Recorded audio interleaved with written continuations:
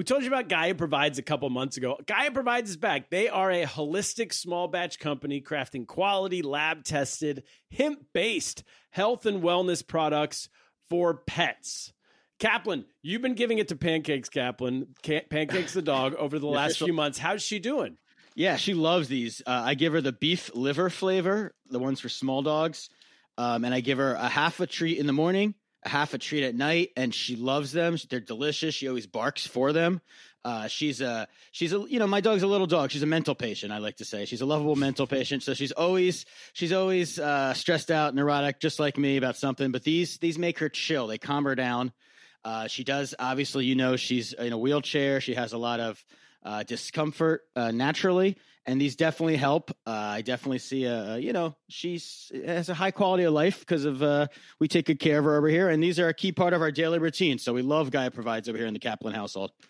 And all these products, Cap, are THC free. They do not have THC, which makes them safe for your pets. And I know Pancakes is always scared of all those fireworks you have in Long Island City, Queens, right there on the East River. They're shooting them off all the time. How's she doing with the fireworks once she takes this Gaia Provides? Yeah, when I used to dread fireworks. I used to dread loud noises and thunderstorms. But now I just enjoy them because when I give them to Pancakes, this makes it, like I said earlier, it makes her calm, makes her cool, makes her collected, makes her just sit there and enjoy life. So these, look at that. I love. They have these enjoy drops. Fireworks again. You can enjoy America again. You can enjoy freedom again with Gaia Provides. Everybody, check out Gaia Provides and use our promo code LOST LOST for a great deal. That is www.GAIAprovides.com. And then just so you know, they also have on top of the treats, they have these little drops you could put in the food. So if you want to. You can get, if they don't like the treat for whatever reason, these drops are also delicious. So, Gaia Provides. BetMGM has an unreal deal for sports fans in Virginia. Turn $5 into $150 instantly when you place your first wager at BetMGM. Simply download the BetMGM app and sign up using code Champion150. Then, place a $5 wager on any sport. You'll receive $150 in bonus bets, regardless of your wager's outcome. And if you think the fun stops there, the King of Sportsbooks has plenty of surprises in store. Check out daily promotions, same-game parlays, live bets, and so much more. Download the app in Virginia today and get $150 in bonus bets instantly from your first wager. Only at BetMGM. BetMGM and GameSense remind you to play responsibly. See BetMGM.com for terms. 21 plus only. Virginia only. New customer offer. Subject to eligibility requirements. Rewards are non-withdrawable bonus bets that expire in 7 days. Please gamble responsibly. Gambling problem? Call 1-800-GAMBLER. Promotional offer not available in Washington, D.C. You're listening to the world's smartest podcast network. When I go to Sacramento, I will pump up Sacramento.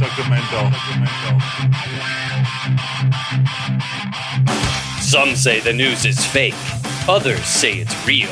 These two don't have the time to check. Instead, Turner Sparks and Michael Ira Kaplan turn to comics stationed around the globe to be their eyewitness reporters so that you can know what's really going on. This is Lost in America. All right, everybody, welcome to Lost in America Roundtable. My name's Turner Sparks. I'm Sir Michael Ira Kaplan. Oh, yeah, on the podcast today. Gotta be smarter today. We have Andrew Heaton from the Political Orphanage. We have Dr. Andrea Jones-Roy from the Majoring in Everything podcast. And, of course, the two of us, the world's four smartest podcasting brains coming together. Summoning the brains. Assembling the brains to talk about all the issues in the world that matter. And that will be happening in just a minute, Kaplan. But we're going to keep announcing this. I don't know if we've said this yet on this show, so we're going to say it right now. Say it again. February 11th, 2022. We're doing a 2023. 2023. Excuse me. The year of the duck. Get it right. I'm still writing duck on my checks. We're doing... we're screening our television pilot. We went to El Salvador. Lost in America podcast went to El Salvador. We filmed the TV episode Lost in El Salvador, where we learned all about Bitcoin, what it's like to live in a country where Bitcoin is your currency. Gabby Rivera's on the show. Andrea McLeod, Christian Magoo, and many others. And then we do a stand-up comedy show with all these comedians at the end of the week in El Salvador. We've turned that into a TV show. We will be screening it on February 11th in Brooklyn, New York, exclusively for our Patreon subscribers. So the word's already gone out to our current Patreon subscribers for $5. Yeah. That's all it takes to get invited to this thing. Go to patreon.com/LostInAmerica, throw in $5, and boom, we will send you an invite. It's a private theater. We can't tell you specifically where it is, except for that it's in downtown Brooklyn. We will send you a passcode. No, we'll send you the information. You got to be a Patreon to get that information. So not only will we send you the information, we're providing drinks. You're gonna make money on this deal. There's gonna be a little schmoozing before and after. This is get to meet us to all of our Patreon subscribers. Yeah, we already have. I think this thing's already halfway full, and we just sent it out less than 24 hours ago. So the theater's half full. You got to get in now. And if you're not in the New York City area, guess what? Good news.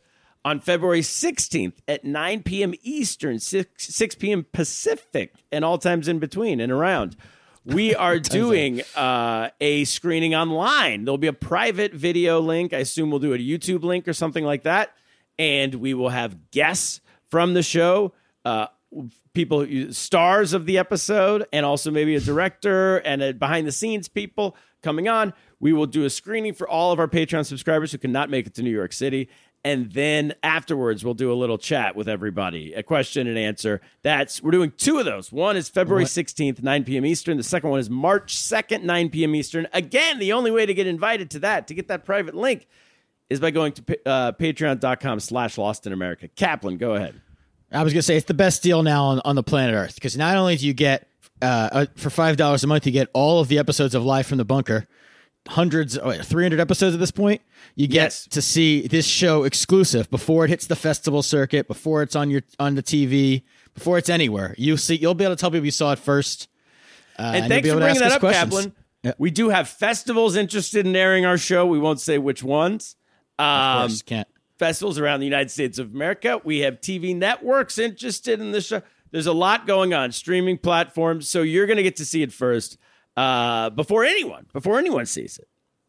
Because Jan Kaplan, your mother will not have even seen it by that point. And you'll see the original before, maybe the network takes a line out or something here or there. You'll see our vision at the beginning. So this will be a special moment. If you've been a fan of this podcast for a long time, this is the time to come on out. Join the club. It is true. This is the best time, and it's the best time to support, because we should say this, self-funded this episode. Listen, here's the cold, hard truth of Hollywood. Nobody is giving me and Kaplan a TV show just based off of an idea.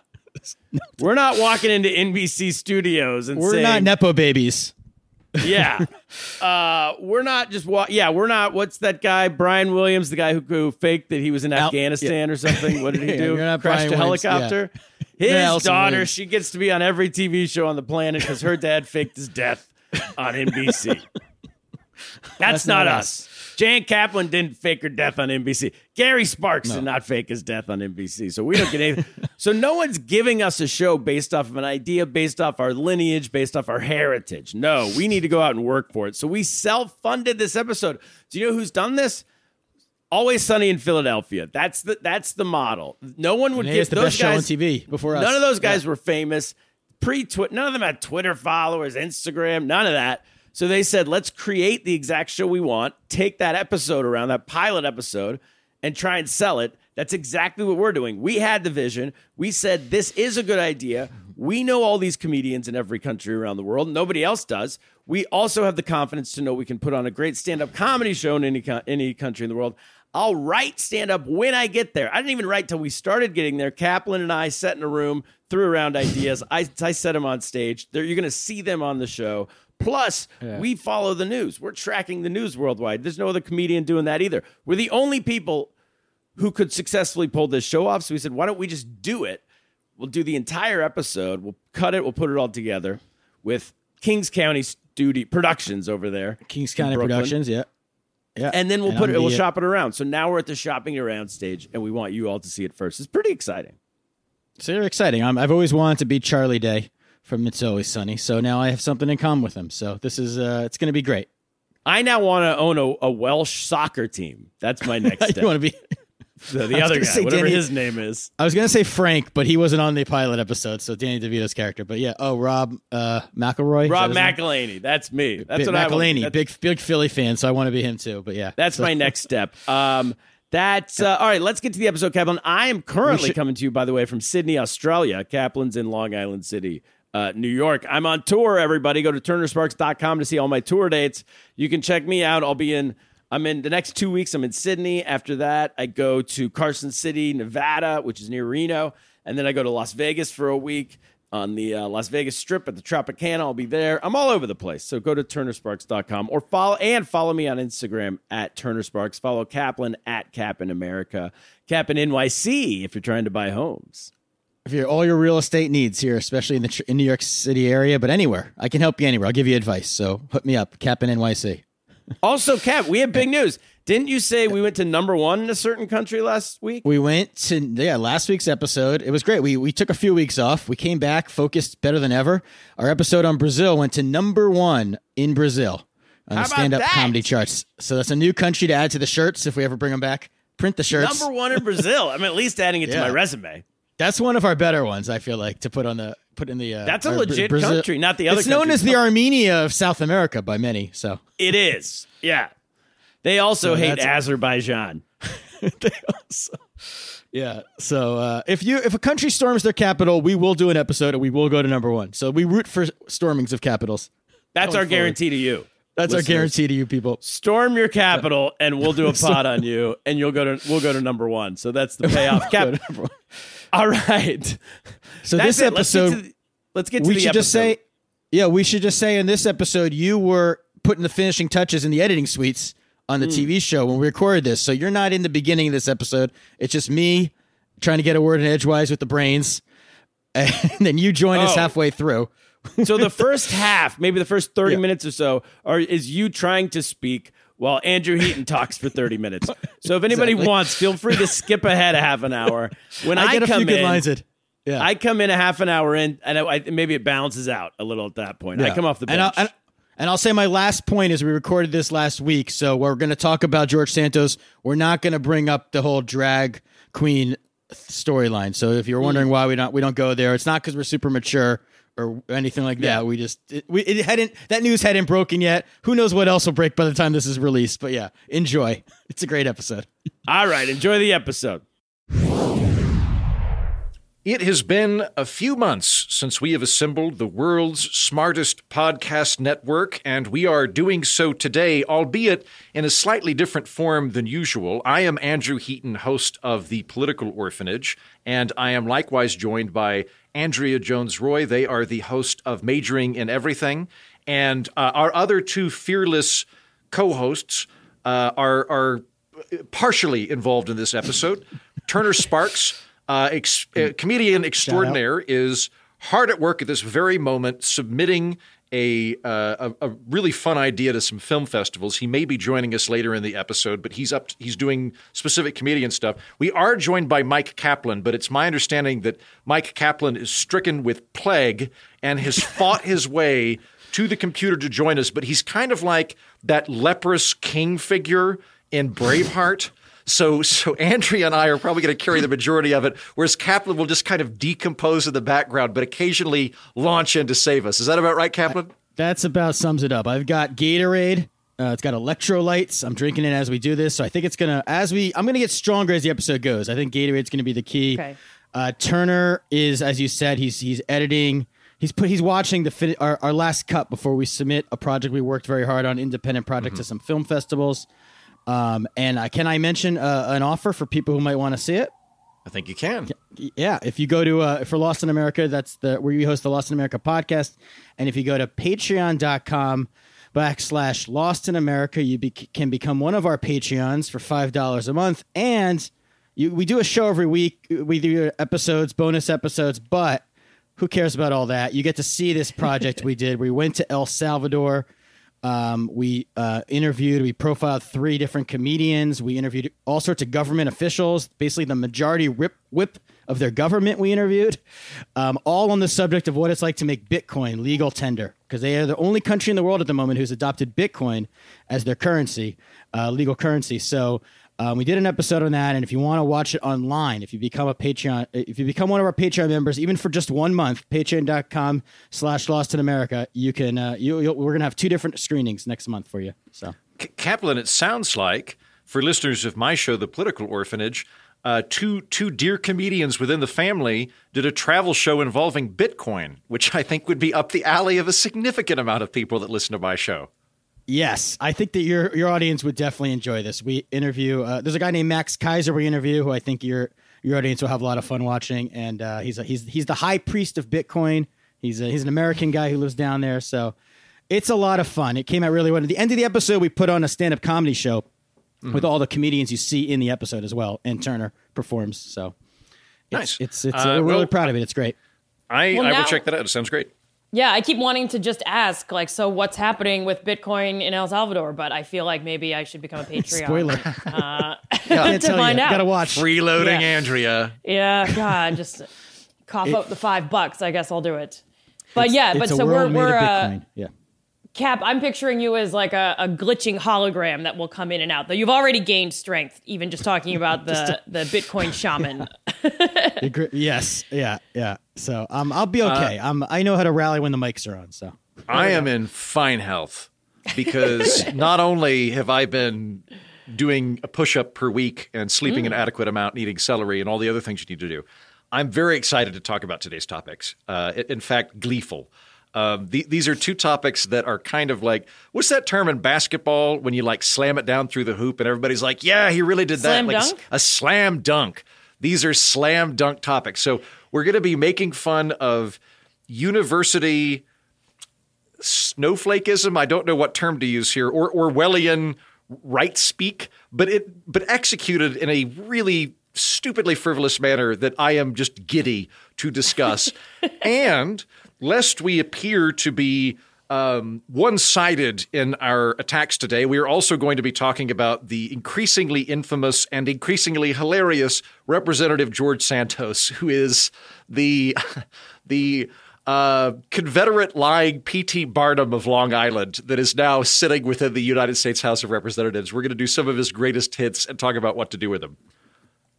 So the first story that we're going to talk about is that the IT department, or some subset of IT at the University of Stanford, put out a extensive, hilarious list of words which they determined are offensive and not to be used anymore. So to be very specific about this, there's a couple of like subcommittees within the IT department that represent people of color in IT or something to that effect, and they compiled this particular document called. Let's see if I can find that. Called the. Excuse me. All right, there we are. Called Stanford University Elimination of Harmful Language Initiative. And that came out in December. That's when I became aware of it. There is we'll talk about it in great detail. There is an update on this that we can do once we've exhausted ourselves. But in effect, this is an initiative at Stanford to eliminate quote unquote harmful language. And I literally thought that Governor DeSantis snuck into Stanford and wrote this to recruit Republicans, because by the end of it, I was like, for the record, the second I set foot on Stanford campus, I will be a Republican while on the campus. I'm not anywhere else in the world, but from now on, if ever I am at Stanford, because it was so over the top. Do you recall any of the words, Andrea, ones that stood out to you? I recall many of them, and I want to say that I also think I became a Republican, and your listeners know that I'm to the left, and I'm not anymore, I guess, if this is what the left looks like. I've never been more sympathetic to everyone to the right of me when I read this list. So the 2 that stand out to me were, of course, the whole conversation about can we call ourselves Americans, because there are other countries in the Americas, and we need to think about that. So there's that one, which I think we can talk about at length.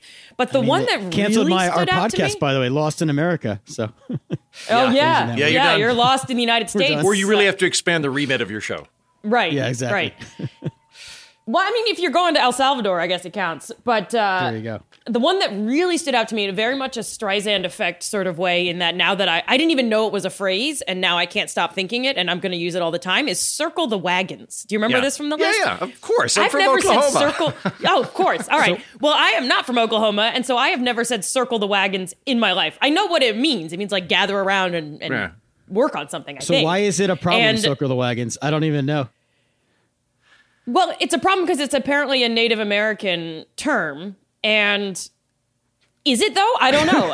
Are people saying this? Are wagons offended? Yeah, I read through the whole of this document, and I was gleeful because it's so stupid that I enjoyed it. But I read the whole document this morning. Yeah. And the ethos of the Stanford Elimination of Harmful Language Initiative is, from what I can tell, eliminate any word that has ever offended anyone in any context, regardless of use, context, intent, or origin, or any word that could potentially offend anyone, regardless of use, intent, context, or origin. So it's all on the receiving end of this.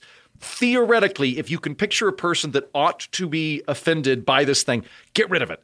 And so there's lots of words like that. There are some words we can talk about that I'm like, yeah, I'm on board with not using that word anymore. There's about Should we say them all first? 8.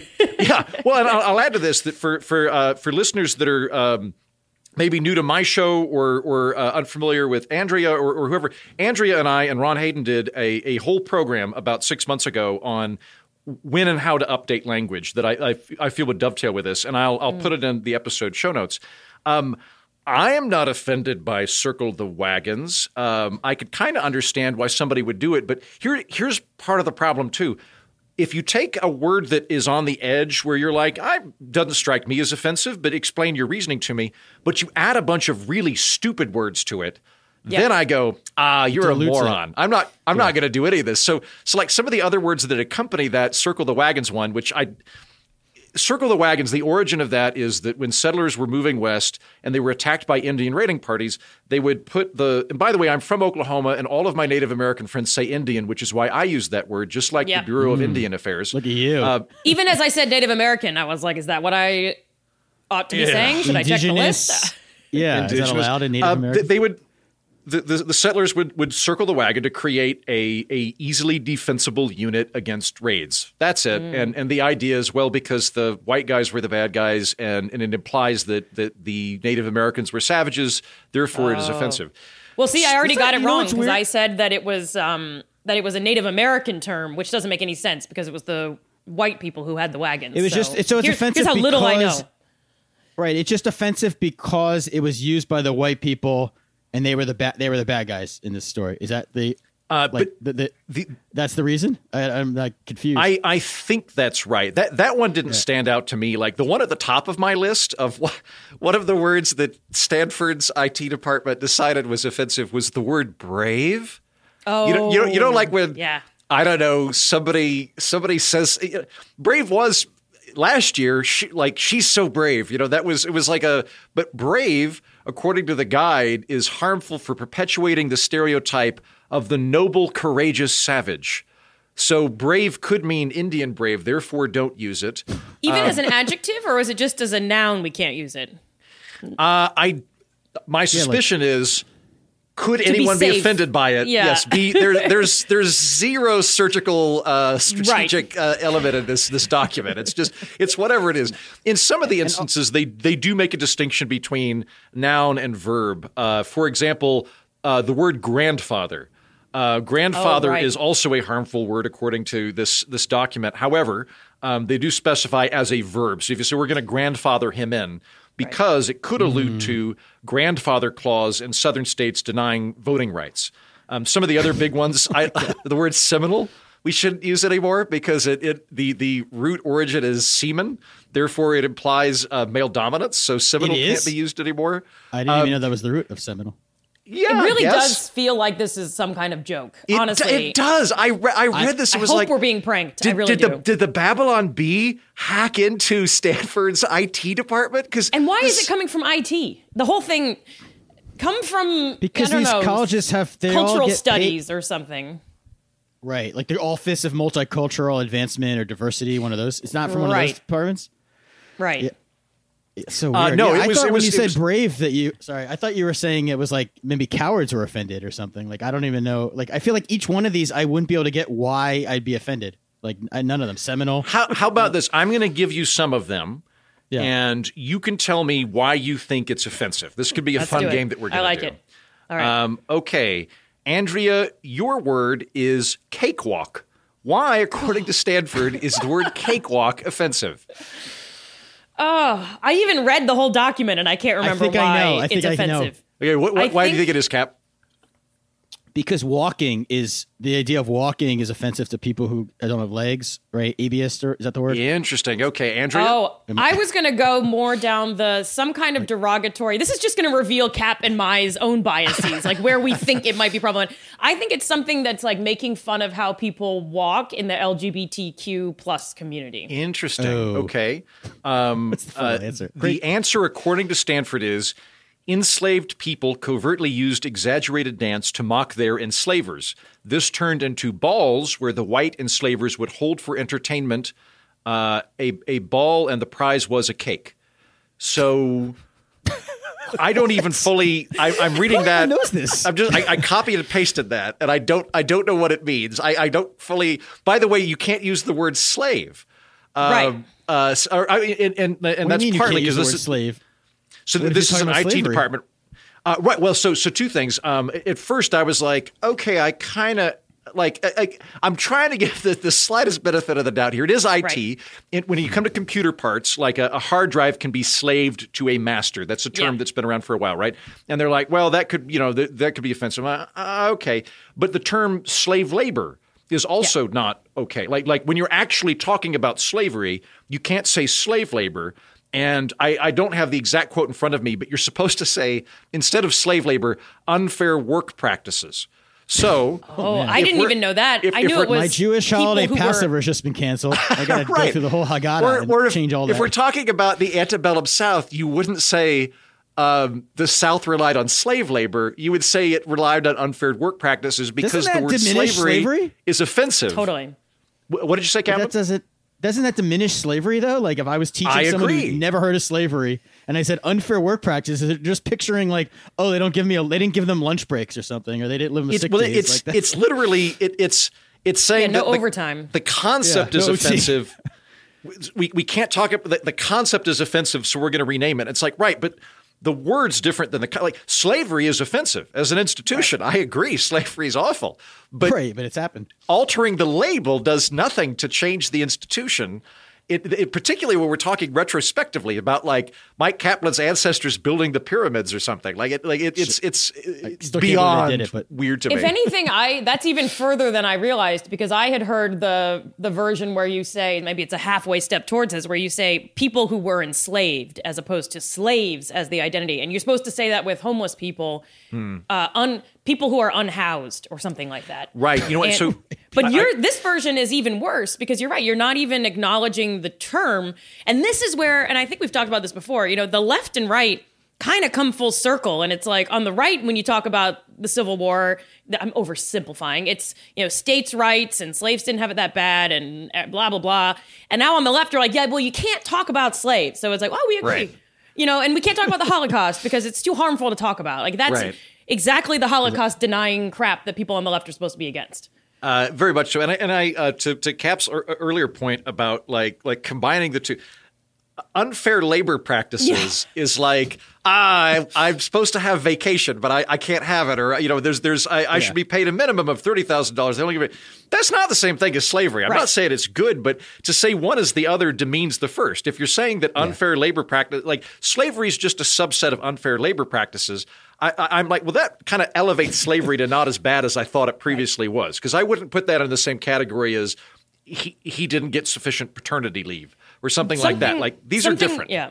Along those lines, not even as severe, because I think slavery is such a wound that we've all been a part of and lingers on today. But I think a version of this is during the height of Me Too. We started calling everything sexual misconduct.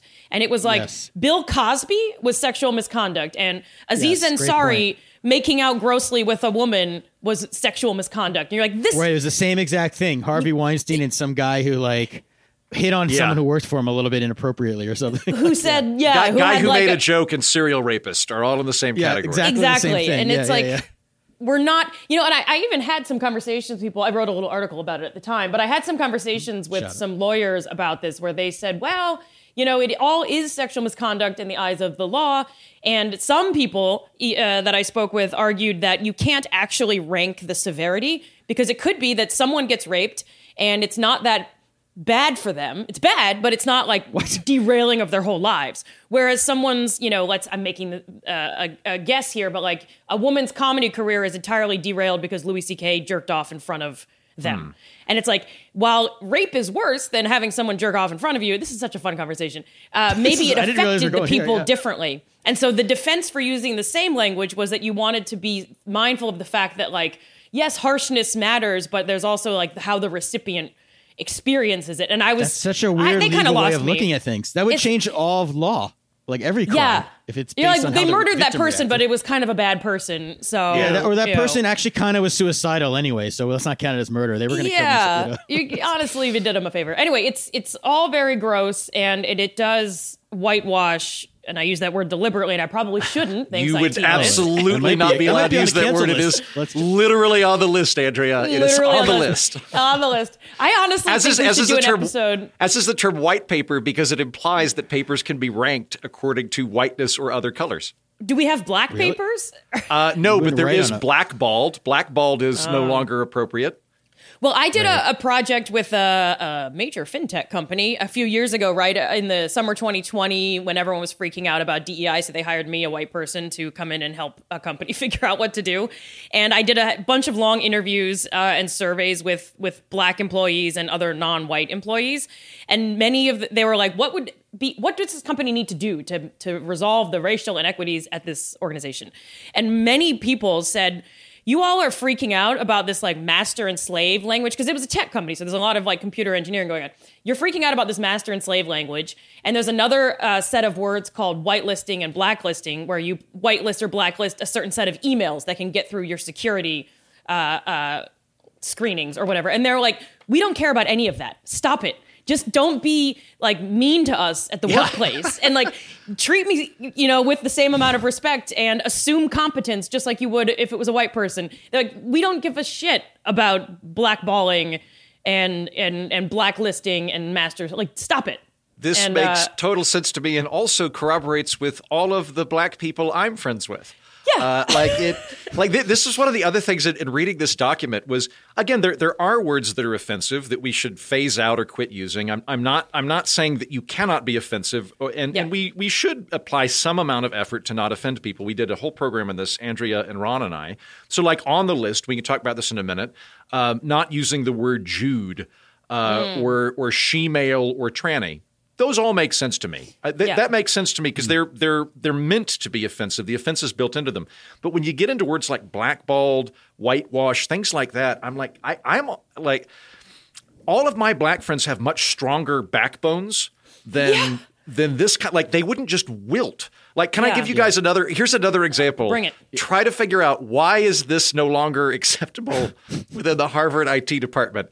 Hip, hip, hooray! No, stop. Why is hip, hip, hooray a phrase we all use all the time? Yeah, seriously. Why is hip, hip, hooray inappropriate? Is it because it's so lame to say it? Is that the reason? Hip, hip. No, hold on, wait, Kaplan, I must hips? point out a point of order here. You use the word lame, which is also inappropriate according to the Stanford Harmful Language Initiative. That one I actually knew. Yeah. Yeah. Is it for people who it is don't not have because hips it's uncool. It's because of hips, like body parts. Okay, Andrea, someone what's your who's theory had on hip replacement or hip replacement My surgery? guess is offended? No. is it was something we stole from.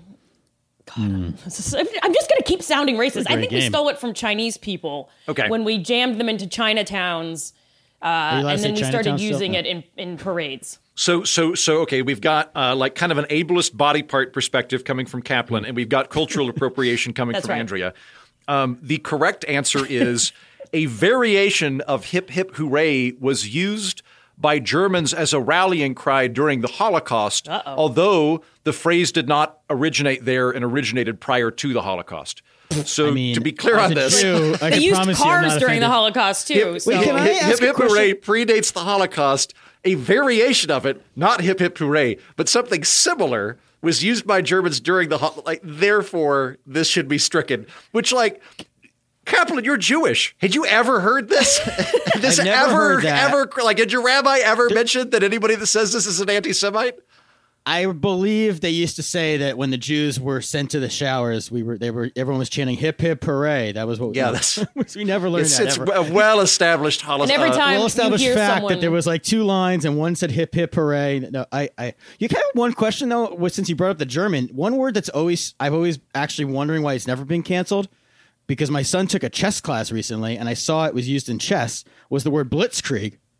And now isn't that actually like, shouldn't that be canceled? Isn't that the German? Like it wasn't that the German warfare, like Hitler's German blitzkrieg. Putting on my Stanford hat, a phrase I am now going to use relentlessly. Putting on my Stanford hat, blitzkrieg would be somewhat racially agnostic, since the Germans were bombing English people rather than specifically doing the Holocaust. However, it would be offensive because it is using violent language, which could be triggering. So, for example, one of the other things that's in this particular list is pull the trigger. You can't say pull the trigger because that's violent language, nor could you say bury the hatchet, although that would be because bury the hatchet is a cultural appropriative phrase that implies that – or no, it's not cultural appropriation. It implies that Native Americans are – huh? It's not violent, though. You're burying the hatchet. You're literally being but nonviolent. You're implying that Native Americans are a violent, hatchet-wielding people by using that phrase. So, those are there. So blitzkrieg, you're right in chess when go ahead. I was going to say, my favorite part of this, is that now I'm going to have bury the hatchet in my head in addition to circle the wagons. Those ones have really burned into my brain for some reason. So I'm going to be saying that forever now. But my other part of this, and Heaton, you kind of got to this when you said how they thought of this list, which is they thought who might be offended, how, and in the most abstract way. And it really does seem like no one, especially, Cap not knowing Hip Hip Hooray, they didn't ask the people who would be offended by these things. Like if they presented a survey and said, we've asked these particular marginalized groups what words they would love to hear people not say anymore, then I would maybe listen. But I don't see any of that happening. As a Jew, we just don't like to hear kike, and we don't like to hear we don't like to hear like Jew you over or any of that. But like we don't like anything Kanye West has said. We don't like to hear things which are overtly and consciously offensive tend to be offensive, and understandably so. I'm sure if you asked a homeless person if they were offended, they would say their biggest priority is not being known as, what's the word they're supposed to be known as? Unhoused. I'm sure they'd say, I'd actually just like some money or some food or a place to live. I don't care what you call me at the moment. But there's also Andrea alluded to this earlier. There's this bizarre attempt to never have anything be like short or a noun or anything like that. So you can't say senile. You can say person suffering from senility, because if you say that guy is senile, you're implying that is the totality of his human experience, whereas a person suffering from senility implies that it's a subset of his human experience. It's the same with obesity. You're not supposed to say obesity anymore. Did you see that one? Oh, yeah. There's several things like that. What do I have to say instead of that? I don't. You know what? I didn't. You probably can't say anything. You probably can't I didn't even write talk that about down. I do know that you can't say blind study, as in a scientific blind study. You should say masked study, because it could be offensive to blind people. That sounds like we're just like masked singer. You're like, and reveal the treatment. Or offending anti-maskers. No. You can't say basket case because that would offend people that are suffering from any type of anxiety. You have to say nervous. You can't say crazy or insane because that stigmatizes mental health. So instead of saying that's crazy, you would say that is surprising or that is wild. Wild is still okay for now. I've actually heard. Yeah. Oh, go ahead. No, I was just saying, imagine if you just went through like a great piece of literature or something and just changed all these words. Like how a sentence changes if you say insane to surprising. Right. It like actually does. It's like Catch-22 going through and deleting all the adjectives. I have started saying I had started saying wild because I was aware of the crazy and insane language. And I don't care. And I have all the mental illnesses. So please say crazy. It doesn't bother me in the slightest, just for the record, to speak on behalf of that entire group. But when I was teaching, I have to be very careful about language because, as you can see, people are getting fired all the time. So that's where I'm like most mindful of it. But also when I do consulting with companies, and I tend to do people analytics work and DEI, so I have to sort of modify my language. And so I actually dropped crazy and insane a few years ago. I'm ahead of the curve. Thank you so much. And I started saying wild instead. And I actually am hearing murmurs. The IT department at Stanford needs to step it up. I have heard that wild is actually not amazing either. Or maybe I'm just projecting and I'm paranoid now because it's talking about, the idea that something that's like uncivilized might be bad, or some like wild animal is somehow worse than the human society that we live in. And so I won't do it, but there's another key word that I don't know if it's on the list, but I notice among my left-leaning friends where they will say, that is bananas. And if someone around you says that is bananas, that means they are so far to the left, you probably need to brace yourself for more. So that's like, really? I was going to say a trigger word. Tip-off? A tip-off is if you hear bananas. I cannot bring myself to say it. I will not say it, but that's the word. I think part of the phenomena that's going on here is that there is an attempt to the attempt is to eliminate intention by eliminating word choice, and they're separate things. They don't work. So there's a good bit by Doug Stanhope. I'm not going to make it funny, but I'm going to take the logical bits of it. Doug Stanhope talks about the word retarded. We're not supposed to say the word retarded anymore, but retarded was never originally an offensive word. When the term retarded was originated by doctors, it was done so as a kindness to people with Down syndrome, because previously, if you go back to like 1850 or whenever the word came into medical jargon, they were literally called imbeciles. If you had Down syndrome, the people called you an imbecile. And so some doctors rightly went, what if instead of like stigmatizing these people, we said that they're slower. We're going to borrow this musical term of retard or retardo, and we're going to say they're retarded. They're just slower, right? But the problem is people then make fun of other people by using that word. So Kaplan does something ridiculous, or I do something ridiculous, and Andrea calls us retarded. Yeah, as I do. Yeah. I'm you texting you constantly. It's your retarded. catchphrase. It's absolutely. The Andrea Jones-Roy action figure has a little string you pull and it says retarded. So the problem is like, if anyone retarded. wants to make that, I will buy several. Okay. I will absolutely buy such a thing. But the problem with the system is that whenever you ban that word, people are still they're just going to apply whatever you call. So if we now change it, you don't say retarded, you say Down. Well, now you're going to say, man, you have Down syndrome or something like that. Regardless of whether this is offensive or not, trying to mitigate the intent by changing the word choice just isn't going to work. And so a lot of what's happening here is people going, I don't ever want you to make fun of me for wacky behavior. Therefore, you can't say crazy. You have to say wild. Okay. 5 minutes later, I'm going to go, wow, you're wild. And they're going to go, well, that makes me feel bad too. You can't say wild anymore either. And it's like, right, what you're trying to say is I'm not allowed to criticize you, rightly or wrongly, but there's no end to this. People are going to find ways to criticize you. Yeah, we're playing whack-a-mole with words when you're right. The underlying issue of treating people with various developmental challenges, I don't even know what words to use anymore, or various identity backgrounds or whatever, is we should treat everyone the same, but we don't know how to change that. And so we just keep sliding around, with the words and coming up with new ones. So what word should we use Yes. when our friend's being retarded? What do we call it? We need to come up with a good word that's safe, that won't get canceled. I have a lot of people in my life who still say it. I don't say it regularly, but I know a lot of people who say it, and I'm always like, I don't say I'm it. in like, I've worked in a world where like people are more PC, so I've like trained myself.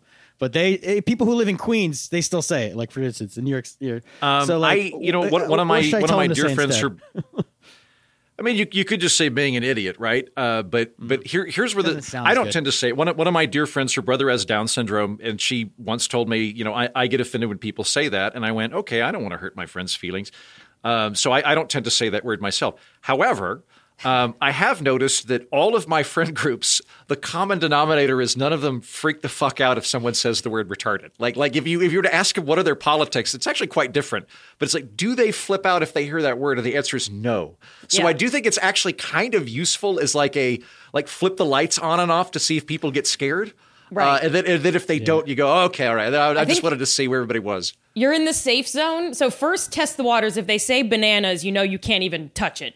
And then you say, well, we might have a lot in common. And then drop the R word in a group text and see how it goes. See, now I'm backing off it, but I'm not offended when you say it. I do not normally say it, but maybe right. And as noted both in this and our prior program on this, there are words that are offensive that you just shouldn't say in polite society. There are very good reasons you should not be. Yeah. Some of them have when you get mad at too. like the N word. Like I'm going to say there are contexts where you could. I mean, we used to say that, growing up in Pennsylvania. And I'll say like there are contexts where you could say it if you're using it clinically.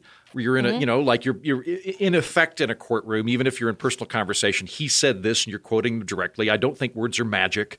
They don't have magical properties. They're not profane or sacred. They're just sounds you use to communicate information. Intent and context are very important. That said, there are words that are offensive. You need to be careful with them. But this is so over the top that it also negates whatever they were trying to do, because it immediately makes me want to say the word retarded. After having read this thing, I'm like, I don't know about all these words. I do know I don't want to go to any of your birthday parties. You seem like the worst people in the world. You're not fun to hang out with. I don't want to hang out with you. Whatever team you're on, I don't want to be on that team. So I don't care.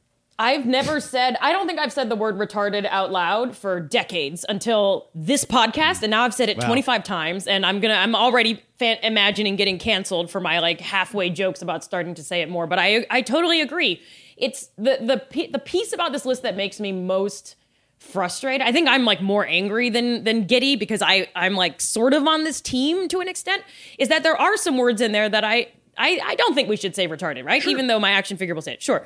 But the fact that they've packed it with 99 other words that I think are complete nonsense is undermining the entire exercise, and it's turning it into we have to ban all words or we have to ban no words. Actually throws my whole model of the world into chaos, because I have always thought like, okay, I'm left of center. I have friends of mine who are left of me. On average, they drive me nuts, crazy, insane, right? They drive me out of my mind. But I appreciate that they're there, because I think they do tend to nudge all of us generally in the right direction, though most of their recommendations don't catch on. But we do eventually get rid of the N word and F word and R word, or whatever word that I'm refusing to say. This list challenges that entire thing, because I think they've pushed so far to the left that it just cuts off the conversation from anything sensible, and we actually are probably going to go backwards. I'm going backwards. I'm saying retard left and right. Do you know this list says you shouldn't say the word abort, which is that sounds right wing. You're against because it's you can't say abort.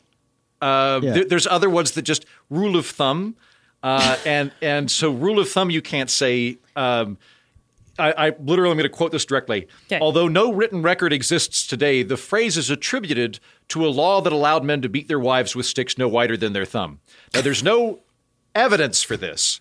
There's no actual historical evidence for this. It's from the movie Boondock Saints, where a lady got mad at a guy for saying rule of thumb, and that is the explanation that she posits. It's not actually rooted in history. So what you're saying is someone that watched Boondock Saints might have an inaccurate historical understanding of the origins of that phrase and subsequently be offended by it. To your point, Andrea, I'm with you completely. Whatever the goal is here, it's counterproductive. And the way I'm approaching this is I'm very much a systemic thinker. I think in terms of systems, and I think in terms of rules, and rules need to be universally applied. The system that they're coming up with is don't ever say anything which could theoretically be offensive, even if it's ridiculously stupidly bullshit underlying reasons, right? That's a very bad system. Like here's an example of a word that I don't use that is used very commonly, that probably a lot of the folks that listen to our shows use. I don't use the word Karen. The reason I don't use the word Karen is I don't make fun of people for things they have no control over. So if you were a white woman, you can't control that. Or if you're an older white woman, you have no control over those two things. I'm never going to make fun of you for something that you can't control. I might if we're in our own friend group and we're making fun of each other. It's a Karen joke.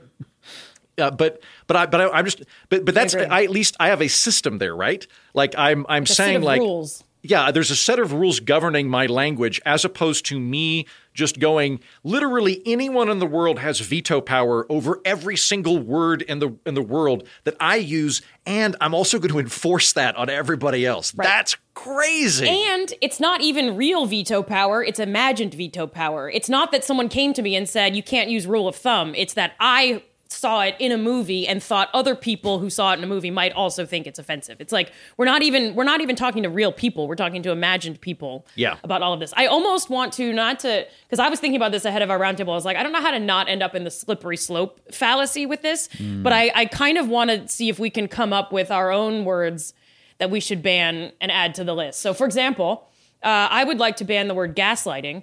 I think it's overused, but I also think don't it might be understand what it offensive. means still. Right. It also might be offensive to anyone who has died from a gas fire. So bye. right. See ya. Yes. It's out. Which is actually pertinent to the current news cycle because last week That's there right. was a report that came out that gas stoves might cause asthma. Instantly, I looked into this. The report was literally sponsored by a green energy group trying to retrofit American houses with Yes. just renewable electricity, and China. The document, the science behind it was abysmal. It was not sure the in any way effect is- correct. I think AOC quoted that, so I thought it was fact. But Well, it might reading well because then it turned because then the Republicans freaked out and then it became a culture war issue. it became, And so the whole the thing. funnious culture war issue I think in years. I felt Yeah, like this was just comical on both sides. But I will say- but theoretically, someone could be offended by that. I will say that I am, I can't stop talking about how left-leaning I am, but I will admit my sheepboldness because I actually used my stove, and I have a gas stove. It's right here. The other day, I come out on made video, some but kind of terrible stir fry. It was horrible.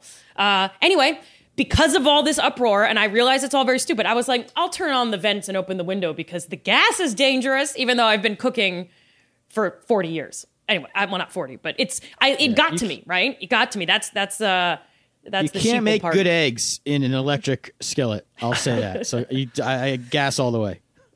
It's funny that you mentioned banning words. I did a cursory amount of research on here because I think a relevant question that we can ask ourselves is, with Stanford's forbidden word list of offensive, profane language, is this a comedic fluke or is this emblematic? I am increasingly of the opinion that this is emblematic of a vocal but powerful minority within the overall university system. So it's not just that we're picking an anecdote, it's that we're picking an example of something that's a wider phenomenon. I'm increasingly of that mindset. That said, I did a cursory amount of research for this just to see if this is proliferating elsewhere. The answer is yes. USC, a different university in California, is had something, and I don't know if this was their IT department or whether it was some other department, but they don't use the word field anymore. Because field, yes. Actually, I think Kaplan, didn't you find this? Wasn't this yours? I did. I think because it's offensive to both to basically African Americans and to immigrants. It said because people who had to work the fields. Anybody who's worked a field. Therefore, saying Yeah. my field is comedy or my field is political science would be offensive, right? So it is happening elsewhere. But to the gaslighting example, it's the Lake Superior State College in Michigan or something like that. They have what it first struck me as Orwellian craziness because they literally have a banned list of 100 words every year. But then I looked into it and because I wanted to do my due diligence, and it was like a comedic words that are banished hereby by our body because they are stupid words or they're useless or they're overused. And one of them was gaslighting for that exact reason. They were like, this is overused now. So it's more like kind of the opposite of Webster's word of the year of like, these are thinking that. overwrought words that we are making fun of. And I was like, well, that's fine. That makes sense. So we'll go ahead and tie a bow on this one and then move on to wailing on George Santos. The University of Stanford was quick when this came out in December to applaud the intentions behind the list, but at the same time to note that it was only the IT department. It didn't speak for Stanford as a whole. And after people like us have wailed on it for several weeks now, Stanford has yanked it entirely from the website. And so we won. I don't know if we want to without call this a firing a shot. victory. Yeah, I guess it's We did it. the We're saving phenomenon, America. the phenomenon goes on, but the battle point this time has lent towards sanity, which I assume would have been a forbidden So your word. kids at Stanford are free to say hip hip hooray again. Is that what you're saying? That's the They can ending. say- I just feel like we haven't Hip talked hip about this yet, but hooray. the fact that they released it as a PDF was a dark move. It's like, at least just leave it on a website so you can't download it and you're stuck with screenshots or something. The PDF, and it's such an old-timey format, I just feel like the whole thing. I've been wondering if NYU has sent around anything. We do get guidance around how to be more inclusive and things like that, but I don't think we've ever gotten a list of words, but I might go locate. They probably Keep tell us you not posted. to go on podcasts I like will. this, but Well, we'll go ahead and finish that story for two reasons. I think we could do this for another hour, but we really should move on. We're going to move on to the topic of George Santos, and have Turner. fantastically, Turner Sparks joins us at this exact moment as we transition to a different story. Hello, Turner. How are you? Look at that. What's up, everybody? I'm here for story 2. Off the I don't bench. need to. You don't need my opinion on Stanford. I think you all know what it is. So. You're in favor of all the words they want to get rid of. I do want to say that I was telling my dad about this story a couple weeks ago. I grew up in Northern California, and I was telling my dad about it, and he was like, "This is ridiculous." He's like, "I have a friend on the board at Stanford. I'm going to let him know this is the stupidest idea ever." So I think Gary Sparks is the one who got this Gary taken down. Sparks saved the Good, day. Thanks, good. Gary. Gary Sparks, I'm with you because I read this and was like, "Oh, you should defund whatever department came up with this. Just immediately cut everyone's salary that was involved in this. They have too much free time and too much resources." That said, we will move on. We're going to talk about George Santos. Turner, can I kick this to you? For anybody somehow unfamiliar with George Santos, can you let them know who this fellow is? Well, he is proudly representing the 3rd District of New York Shout out. in Congress. And The fighting he was third. legitimately elected. The voters spoke. The voters, and this is America still. The voters get to decide what they want. No, George Santos. I'm sorry, I was just quoting Kevin McCarthy there. Santos. The illustrious Speaker of the House. The Speaker of the House, Barely. who desperately needs George Santos' vote, so he's the only one still supporting him. But yeah, I'll explain. George Santos, if you do not know, is a, I believe, Brazilian-born man who lives, Maybe. or maybe heritage is Brazilian, and he lives in New York, in Queens, I believe. In Long Island, and yeah. he represents Long the district Island, in New Nassau York County. in Congress. He's been lying. Did you guys lose me? No, we have you. I can hear you. I think Kaplan's a little bit intermittent, but I can hear you. Oh, sorry. Okay. Should I take that line again for editing purposes? Yes, please. Yeah, and I'll make a note. Okay. No, but he was just elected to Congress representing the 3rd District of New York, and he's a liar. He's lied about his college degree. It's come out all after the election that he has lied about where he went to college. I believe where he went to high school. He said he played on the volleyball team in college. He also, I think, and a million other things. He stole a scarf from his roommate that he wore when he spoke at the Stop the Steal rally for Trump in 2020, which is, I think, my favorite one. He was wearing a stolen scarf at a Yes. Stop the Steal rally. Yeah, He he stolen Burberry scarf. And he also, I jokingly said to you all off air that I'm surprised his name is George Santos. I'm surprised he doesn't go by Jorge Santos or something to play up the Latino, to get the Latino vote. If you're lying about everything else, it turns out his name, we now found out, is not.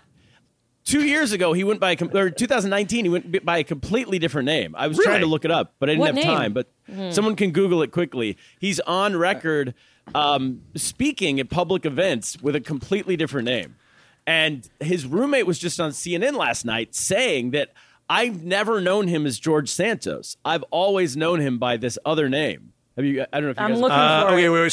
So, I just this is just the headline I'm looking at. He has called himself Anthony DeVolder and Yep. That's George DeVolder, and then George Anthony DeVolder Santos. Some of the other greatest hits in this man's brief but meteoric career. He spoke at a national Holocaust summit as the descendant of a Holocaust survivor. Holocaust surviving Not grandparents Jewish. who didn't exist. Yeah.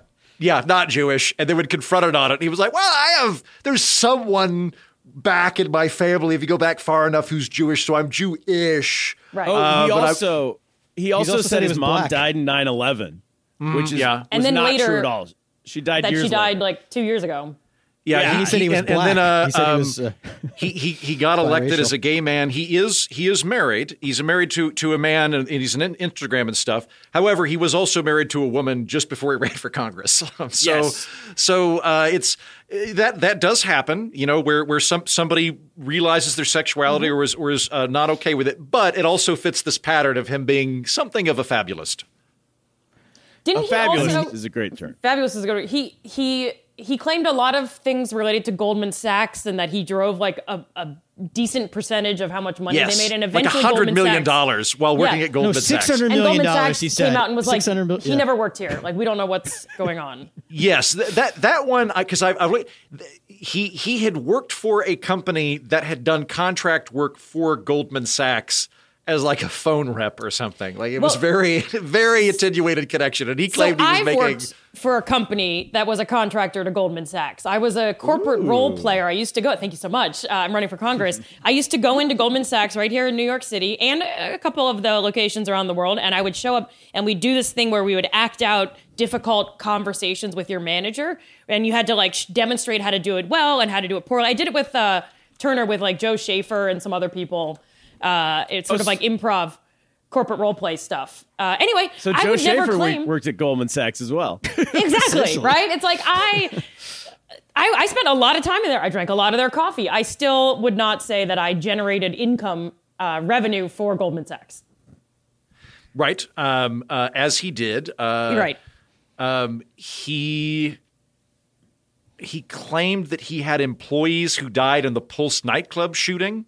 Yes. That was not true. Pretty much, he's like Zelig. He's involved in everything that's happened in like world history, unless like a Forrest Gump thing. Forrest Gump. Yeah. I mean, he's a gay, black, Jewish, Holocaust surviving, 9/11 surviving, Pulse nightclub shooting. I mean, he's got it all. He's So let's get to the real issue at the heart of this. There's many, but one of them I believe is that. So then, as I kind of jokingly said at the beginning, McCarthy it's just won by a slim majority in Congress. He's the Speaker of the House after 15 votes, which hasn't happened since 1876 or whatever it was. Yeah, the Republican, and so he needs Santos is a Republican. He needs Santos's vote.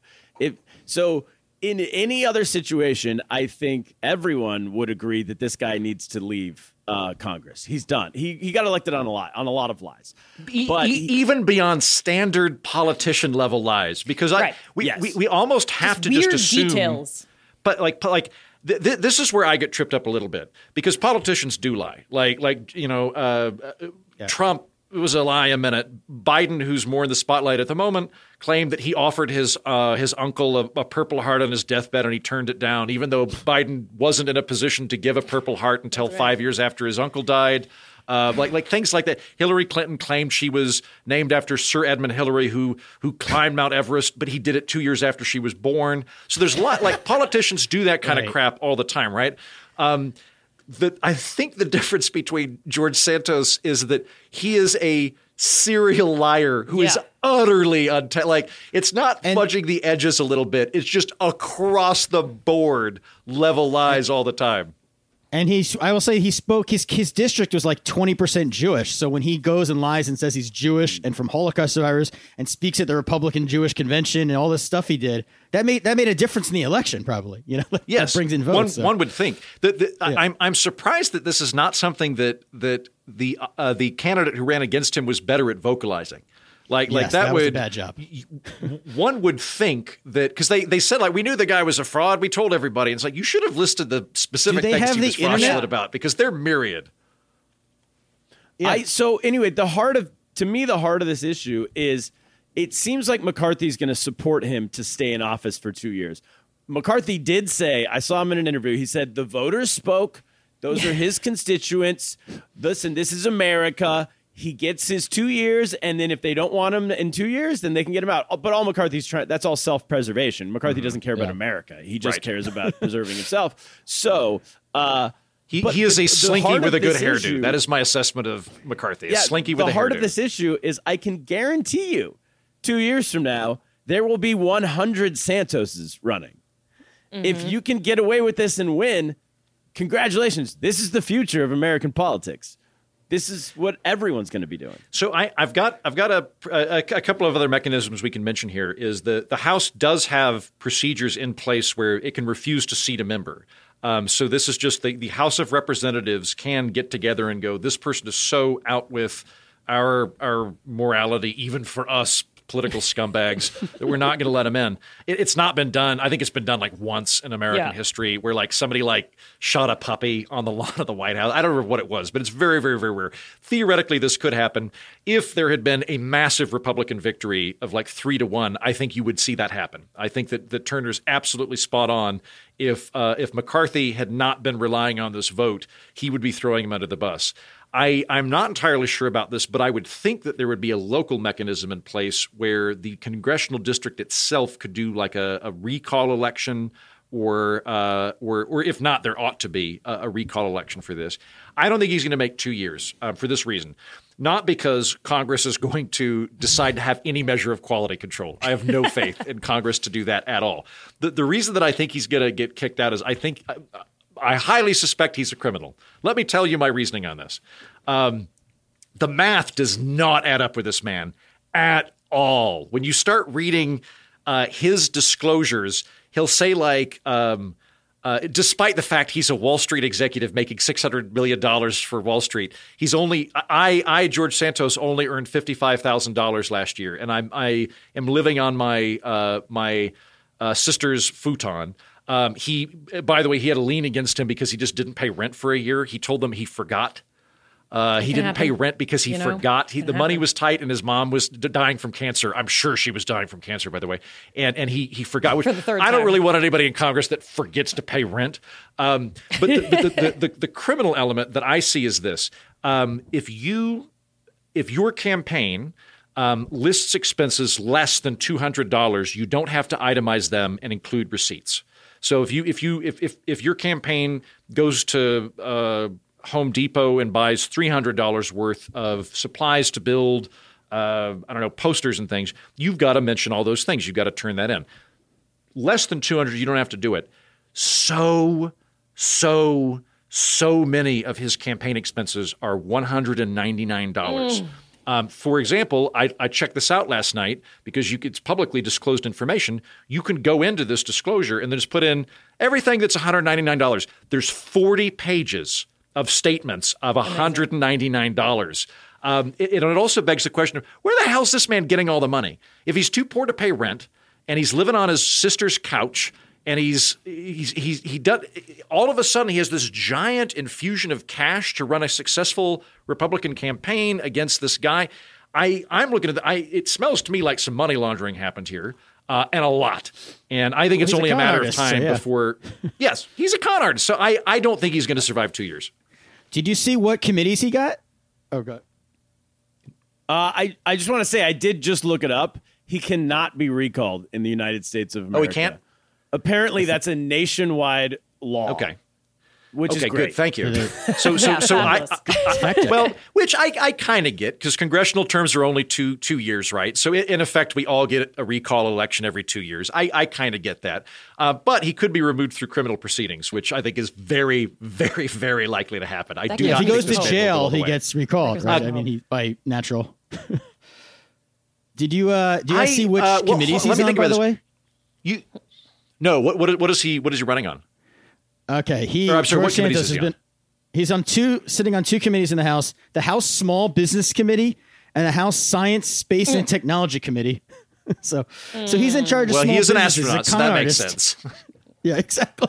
Well, Kaplan, and he's not only in charge of small businesses; he's in charge of the PPP loan. Yes, that's the key. Kind of the program, massive nationwide fraud scandal. Right.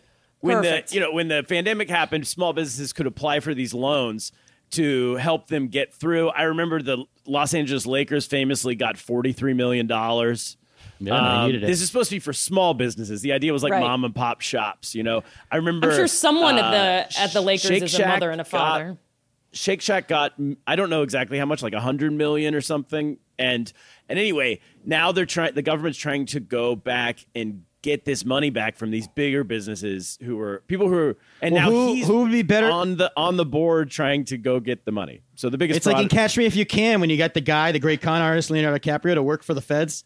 He knows when he sees a shady check. He's a master. So this is George Santos is the Frank Abagnale of Congress, ideally. Exactly. Exactly. Assuming that he's not just simply bought off by all of these interests, I think that's the best case scenario for the American taxpayer. Is if George Santos. If there's a way to gamble on this now, that actually sounds like a winning political campaign in the United States of America for him. In 2 years, he will say, "Yes, I did all these things. I'm the biggest con artist. Who better to catch a con artist than a con artist?" Boom, he'll win. I love this. Like, president suit of that. George Santos, a criminal you can trust. I think that phrase there. Yes. Vote George. He's a criminal, but he's our criminal. It's some like Better Call Saul logic, just about. It's like an even bigger version or more identity-consuming version of Trump's, I didn't pay taxes because I'm smart sort of thing. But it's like his whole identity. He was doing it. No, it's amazing. I've been trying to think about this whole thing in the context of how we catch students cheating in my class. And this is where it gets tricky, where I say to my students, I have a lot of things in place to catch cheating. I don't catch it all. If you can do something where you can outsmart me and cheat on the exams and the assignments and do great and I don't catch you, good for you. I'm impressed, right? And Santos getting as far as he did and getting elected kind of feels to me like he got through the semester and I didn't catch him cheating. He got an A in the class and it's like, okay, that's it. You and Kevin McCarthy. And this is something that I have never come across in my class is that, maybe that summer it comes out that there was some cheating going on. I've never had this happen. I don't think I could go back and say, actually, you fail. I think all I can do is put in place new mechanisms to catch that new kind of cheating. Because if the grade is registered, it gets over. I don't know for sure. And that feels like kind of what Turner said at the beginning where, I hope Heaton, you're right, that he goes to jail and that's sort of the way that we correct on him, or he becomes the nation's leading con artist and saves us all from ourselves. But I think Turner's right that unless we do something, there's going to be 100 more of these people next time, because until I do something to catch my students who are cheating, who I know are cheating, they're just going to keep doing it unless I enact something. So I think we have to do. Is there a law in Congress that says you can't lie? There can't be, or there wouldn't be anyone in Congress. That would, Like we literally we'd have like 3 members of Congress at that point. Yeah, I think that's I like agree having with the a law on a libertarians. swim team that you can't swim. Right. Yeah, I mean, seriously. Unless you're transgender, but okay. There's only one Trump. There's only one. This guy's he's a unique con artist. I don't think you can duplicate exactly what he did because this is like so many lies. I mean, this is like Kaplan. And the balls. I disagree. We all know someone like this. Every American person has come across a person at some point in their life who, my mom, she's like, George Santos. That reminds me of a guy I used to work with. Yeah. Literally everyone knows someone like this. And I now do all too. those people are going to be empowered. Should we all go say the names of the people we know in our own lives who are doing this? Yeah. That's for Patreon listeners. I know me. Yeah. I mean, I used to lie to girls about all sorts of things, but this is pre-internet. Like they couldn't just look it up. I'd say I'm an Academy Award-winning screenwriter, but that was before Google. I didn't know you could still lie and get away with it. Well, and it doesn't count if you're at a bar, Kaplan. Exactly. I think what we should do with George Santos is put him in charge of talking to any country we owe money to. So, like, whenever the national debt comes up, I think, like, America owns, like, 90% of the national debt, right? But, like, the remaining 10%, China's the biggest player. George Santos should be the guy that tells them the check is in the mail. He should be the guy that, like we send to Beijing, and he's like, no, I get why you think that. No, we used WeTransfer. There's just some technical issues going on. Actually, WeTransfer is going to have lower transmission rates, so you're going to get more money, but it's going to come after I fly back to America. The best part about that lie is I hope he does it, and I think WeTransfer is for sharing files, and so it's like there's literally no way. He won't know that, though. PDFs of checks, yeah. Yeah, I like this. Should we all go around and say what would be the best use of George Santos in the U.S. Yeah, government? let's do it. Yeah, I've already gone. So yeah, Turner, please go ahead. I think it would be. Well, we know we haven't brought this up yet, but he's wanted in Brazil. Right. What? For stealing a checkbook and writing hot checks. Yeah, so because he's the guy from Cash If You Can. Yeah, and so he was wanted they were looking for him a decade ago, but a decade ago they couldn't find him, so they closed the case. They literally closed the case in Brazil. And then a month ago, or 2 months ago, whenever he got elected and he popped back up into national international spotlight, Brazil went, "Oh, that's the guy we were looking for a decade ago." They reopened the cold case. Hot damn, that guy ran for Congress? That's our guy. Look, Jerry, look, that's our guy. It would be like my plan, what I think is, you know how we did the prisoner swap with Brittany Griner or whatever? We do this with them. We give them Santos, but they give us their best soccer player. Oh, they say they give us Bolsonaro. Because we need to start winning some World Cups. Oh my God! Yeah. Vote Turner Sparks 2024. We get Neymar. Yep. We'll be right back. There'll be a huge riot in Brazil if we make that trade. Is I think he should be a role model for young people, in that he has a kind of ego and self-confidence that has gotten him incredibly far in life. And to have the kind of I've had made up names. I'm wanted for a crime in Brazil. I'm going to make up my whole resume. The internet exists and I'm going to run for Congress and win. That kind of attitude could really turn some lives around among smart, thoughtful, maybe more shy or less confident young people around the world. I'm constantly telling my non-cheating good students, at least I don't think they're cheating, that they should believe in themselves, and they have more skills than they realize. And if they're applying for a job that says 3 years of Python and they only have 1 year of Python, they can figure it out. And I can literally tell them to lie. Santos should go around to high schools, especially where people are feeling rather, downtrodden and not excited about their futures, and say, look, you can say whatever. And if they take 1% of that, I think we'll have some really great talent rise to the top. That's great. Okay, so he gets a whistle too. Turner's prisoner swap for a soccer player. Yeah. And Andrea wants a motivational speaker in lower performing schools for troubled youths. These are both great. These are both great. Kaplan, what do you got? Well, my original one was the idea of just, he could catch the guy, he could catch the con artist because that's his thing.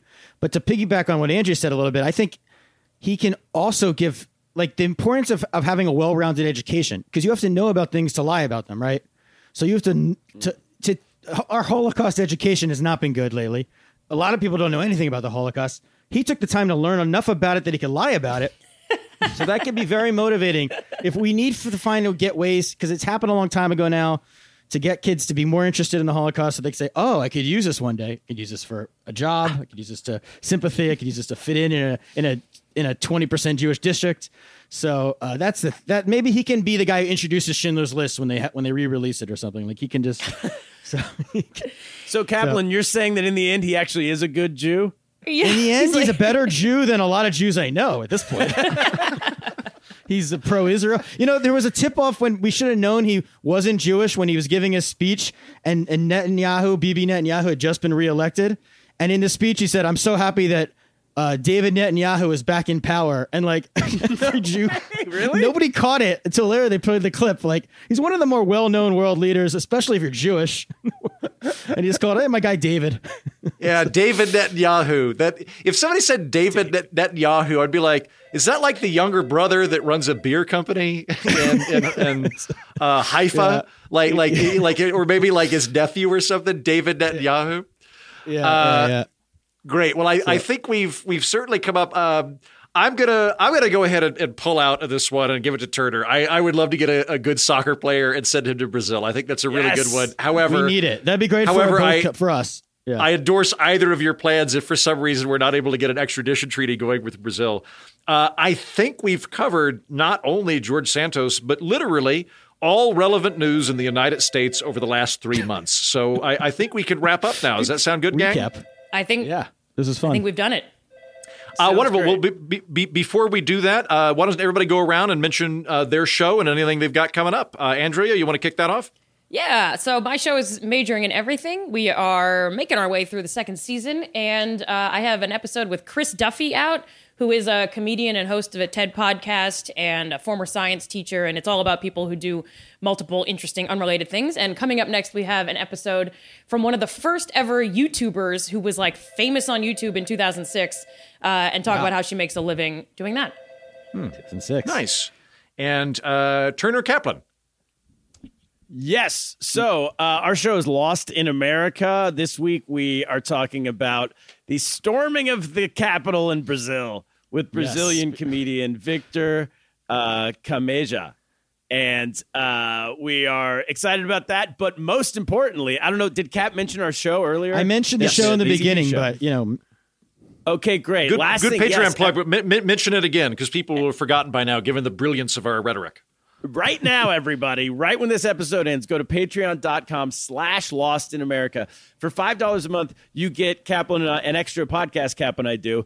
But right now, you also get you get to watch our pilot episode of the TV show we created that we're pitching soon to networks and film festivals and all kinds of stuff. So that we will be airing. We'll be doing a live watch party February 16th and another one March 2nd with me, with Kaplan, and with some of the people you watched on the show from El Salvador, the director, that kind of stuff. And then we'll do a talk afterwards. So patreon.com/Lost in America. Get involved. And I am Andrew Heaton, the host of The Political Orphanage, but I will direct listeners to another podcast that I have brought back. I also host a sci-fi podcast called Alienating the Audience. It was on hiatus for a few months. It has now come back and roaring. The first kickoff episode of this season is me and Brian Brushwood and a puppeteer formerly from Jim Henson Studios that now works for Michelle Obama, breathlessly discussing how much we enjoy Andor, and me breathlessly explaining why it's such a great example of public choice theory. Now, I realize not everybody was a virgin as long as I was, but for people that really enjoy policy and Star Wars, you'll enjoy that episode. And I believe this week the episode is me talking to my dear friend and former producer Josh Jennings about when science fiction implodes because it becomes too preachy. So if you've ever watched a film and thought, God, I just wish they'd make good characters, a good plot, we really investigate that, and that is Alienating the Audience. Well, I got to check that out. Awesome. I love Andor. So. Jennings is great. Yeah. Thank you. Love that. Jennings is great. He's a good guy. Good fella. All right, everybody, it was a pleasure to talk to you. Thank you so much. Bye, all. Bye. Bye. Yeah. Get lost.